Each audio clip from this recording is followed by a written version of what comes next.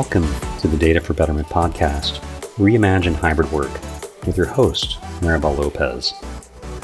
Maribel is the founder of the Data for Betterment Foundation and Lopez Research. The Data for Betterment Foundation is a nonprofit organization that helps individuals understand and prepare for how their career will change as companies embrace new technologies. Lopez Research, a market research and strategy consulting firm, helps companies understand how technologies such as connected devices, collaboration, cloud computing, and AI change the customer and employee experience. The firm's clients range from startups to global corporations, including 10 of the Fortune 30. She's also the author of the highly regarded business book on how those technologies are transforming the company, employee, and customer experience, Right Time Experiences, published by Wiley. She's also a frequent public speaker at corporate events and contributor at Forbes.com. Maribel is currently researching and writing her next book on how to build successful strategies for workplace transformation. We hope you enjoy the show. Hello and welcome back to the podcast. This is Maribel Lopez, and I'm very excited to be joined here today by Alan Nye. He is the Global Director of Smart Spaces at Aruba, which is an Hewlett-Packard Enterprise company. So, Alan, we've had a chance to talk a few times, and I'm really excited to get your take on reimagining hybrid work. But to get started, can you provide some context to the audience by describing what your company does and what specifically you do? Great. Well, hey, Maribel, great to be on this, and thanks so much for having me here. Really delighted to have this conversation. Very exciting and relevant topic right now. So for your audience sake, Aruba is the Intelligent Edge division of Hewlett-Packard Enterprise. We are really focused around providing great context in terms of connectivity. To many folks, a lot of the key sort of solutions we deliver upon is around networking, core networking sort of gear, wired, wireless, WAN, and increasingly not just connecting people and their devices and their assets, but things like IoT, which are all kind of relevant to this conversation.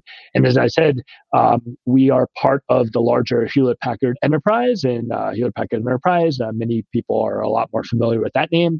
We are a major sort of enterprise technology infrastructure provider and solutions and services provider in the specific sort of IT world. So the reason I actually launched this podcast is that we've been talking about smart infrastructure, smart buildings for some time. We've been talking about the future of work. And I really believe that in the post-pandemic time, people are taking another look at that and reconsidering what that means. And I know that at the time of the crisis, when people were really reacting to what's going on instead of quite creating proactive strategies, they were spending a good deal of time talking to companies like you about their strategies and how they could implement things like return to the office. So when we think about that, I'm wondering, what are some of the things you've been discussing with companies and how they're thinking about connectivity and physical spaces and sort of a pre-COVID versus post-COVID world? Yeah, great question. So, you mentioned the term future work. That term has actually been around, even pre-pandemic. It's been around for the last several years. It was definitely something that, as the Intelligent Edge business unit with my specific team sort of charter, we've been really focused on for quite a few years now. We actually have a headquarters facility, fairly new, in Silicon Valley, where we leverage it as a living lab to not only test kind of far-reaching sort of technology, kind of present and future, where things were going, but we're also pushing on where space was going. And the space, and from a space perspective, there has been a movement towards densification, making space a lot more modular, less single purpose and more multi-purpose. And I think, the situation that we're in, now working from home and having a lot of different companies rethink what their talent strategy is, rethink which is typically, the number one cost center, and then rethink what their real estate strategy is, which is typically the number two cost center in a lot of organizations, right? It's kind of accelerated this whole view of the future of work. So while in 2019, we were talking about future of work, the main driver at that point was really around employee engagement, attracting and retaining talent, making people more productive. Now there's a huge driver from a cost perspective because of the real estate portfolio and the fact that for the last 9 months, we haven't been utilizing much of it. A huge catalyst to basically take what we were doing beforehand and, in my mind, maybe accelerate it by 18 months, 24 months, 36 months. So, that's what it means to me. And, as I kind of think about it, a lot of the conversations that we had with more forward-leaning organizations, we're starting to have with not just the forward-leaning organizations, but, kind of a lot of mainstream sort of companies that are really saying, hey, it's really imperative that we start rethinking about space as we know it, redesigning the technology that supports it, and maybe even redesigning how our employees use it going forward. I think there's two things there that I think are really important. One is the concept that everybody's doing it now. So in that sense of the acceleration, I feel like we've talked about these things for maybe a decade almost at this point. And now we're seeing people actually tire kicking things, and it's across the whole stack of companies. And the second thing being that we're kind of reimagining what that could be. So what are some of the types of reimaginings that you're seeing? I know some companies would talk to me about creating more collaborative workspaces instead of it being just butts and seats. I mean, is that the kind of thing you're seeing? Yeah, I'll share with you an external perspective and then kind of maybe bring it back in internally. Yeah, absolutely. I think right now there is, and I think you would totally agree, if you talk to a lot of companies and you talk to senior managers at those companies, people leaders, et cetera, we've been in a grand experiment, whether we could work from home, and be effective, right? Or would productivity just drop off a cliff, right? And I think a lot of organizations are saying, wow, for a lot of functions, not all, people can be quite productive at work. And in some cases for focal work, perhaps even more productive than when they are in an office setting. And I think as a result of that, people and organizations are starting to think, whether you call it a second space or a third space, there's a bona fide reason to, maybe saying that homework, could be the primary space for focal work. And as a result, are starting to rethink about talent strategy, rethink about the real estate portfolio and what is the purpose of that portfolio. And to your point, there's a lot of organizations that are starting to say, hey, when we do go back and re-enter the office, we shouldn't be dedicating the office or programming the office to support 60 or 70% of focal work.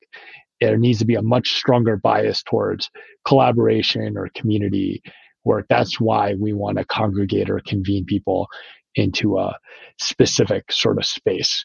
So I think that's what's happening. And this is not just a pipe dream or something, what we're seeing in the broader market, and even HPE, I could talk about this kind of firsthand.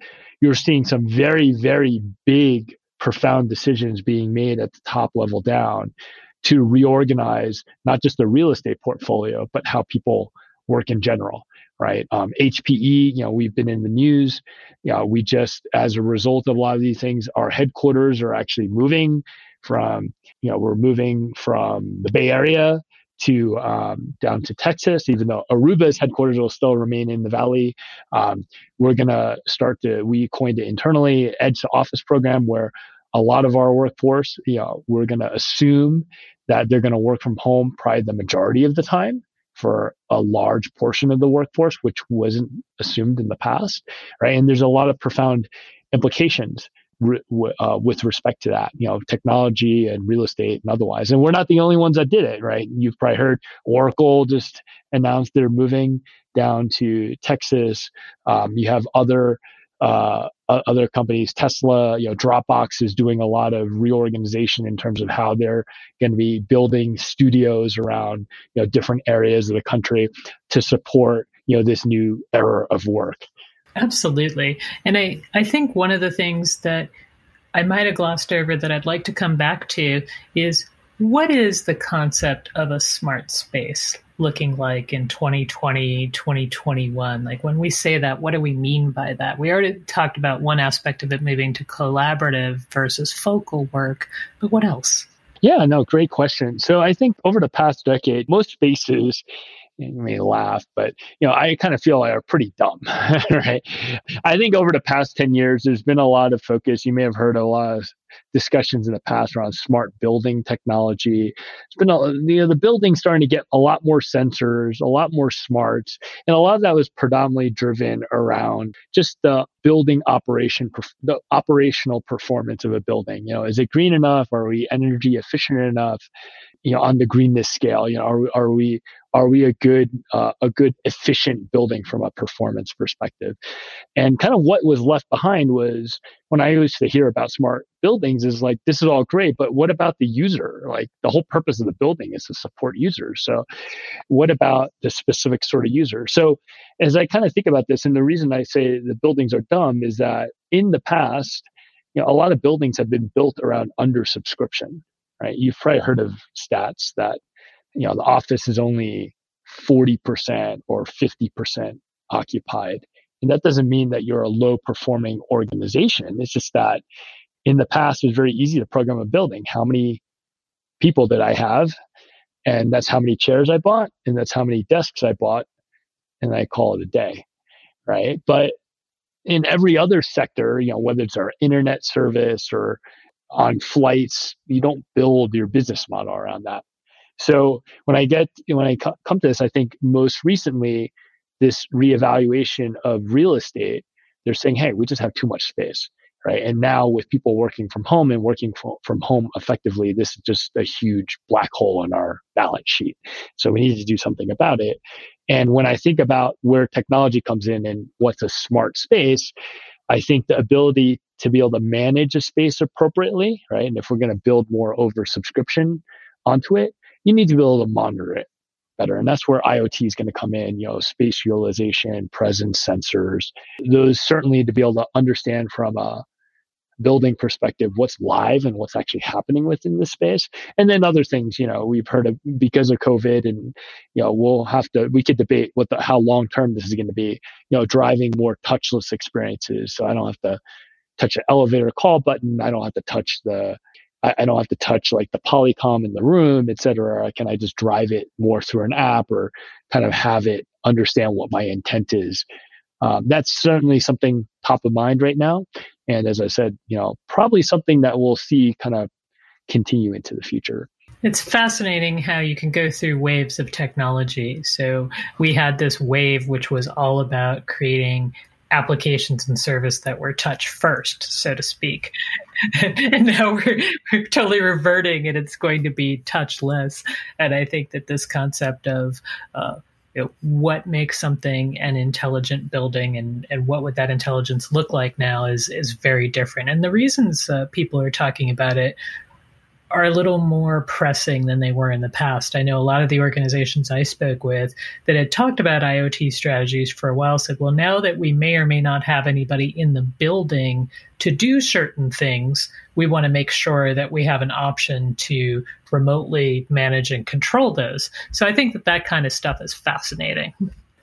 Another question for you. You've been speaking to a lot of companies. Are there any ways to categorize the types of strategies organizations are implementing for return to office? For example, does it vary if it's for first line workers or knowledge workers, or how are you helping organizations think through that? Yeah, I think probably an interesting answer. So I think if we talk about the hybrid workplace, I think it's more knowledge workers, right? Because for some of the first line workers, when I think about hybrid workplace, I think about two physical spaces, right, or multiple physical spaces that users, because of a lot of the macro things that have happened that need to start to traverse, right? A lot of the frontline workers, if you work in a manufacturing facility, if you're in a retailer, whatever, you may not have a second space. It's just not relevant. It's not relevant to that specific function. So as it pertains to hybrid, I think more from a knowledge worker perspective. But that said, given just right now the situation that we're in, it is applicable to frontline workers as well. And I think for both classes, in terms of kind of the strategy, I think right now there's a lot of focus principally around two areas, right? One that's relevant for both kind of personas is kind of a safe return to work, right? Just to ensure that, hey, the way that we've programmed the space right now with a lot of the regulations that are out there, are we complying, and just making sure that our employees feel comfortable, right, and feel safe, right? So there's definitely a set of strategies around there. There's a lot of new solutions that are coming to market, that are kind of everything from things like questionnaires to be able to measure vitals, to things that Aruba are kind of doing, like in the space of more after the fact, like contact tracing solutions that are actively being investigated and deployed by numerous organizations around the world. And then the second piece is kind of more about the hybrid working, like what's the final state, the end state going to be. And I think that comes back to some of these smarter sort of spaces when we do return into a space that's not our home or our office. What does that space look like, and how does that differ, right? And I think in there, as I kind of maybe hinted, I do think that we're going to be leaning a lot more towards oversubscription of office space, right? So just because you have a job with a specific organization doesn't guarantee that you have a desk that's dedicated to you. So how do we be able to manage that so that there's not contention, and when you actually need a desk, it's there for you and you're not frustrating the end user, right? So I think there'll be a lot of focus around that. And then probably the second piece that's going to make those spaces smarter is that if we have a workforce that's now not all under one roof, all under one room, how can we ensure that they're equally productive when you have people that are offsite and not just remote teleworkers, right? But be first party citizens to some sort of kind of process with their compatriots that are in the office on any given day, right? So it's a lot around collaboration technology. What's some of the next generation sort of technologies that make it even more immersive? The connectivity, secure connectivity of how do you actually get all of this rich media or data back and forth between places. I think you just started to touch on this, but this is the concept we've been talking a lot about, the return to office, but there's also the stay at home. And I think the stay at home is very different than it might have been in the past. I frequently refer to this from an IT leader's perspective as, the 10,000 networks of one.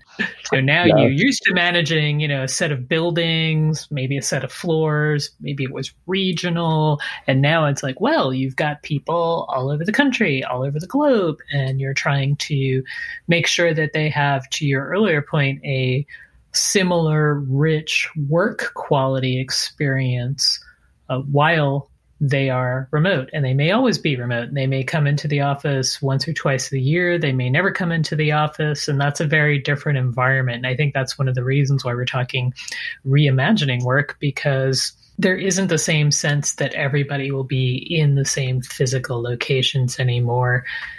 And your points on oversubscription are also really interesting, because now I've started to talk to organizations that are building specialized hardware with the concept that you're going to come in and you're hot desking and you're going to take your phone or your laptop and it's going to recognize who you are, and your services are automatically going to appear. It's going to be like your desk, only you could take the desk anywhere.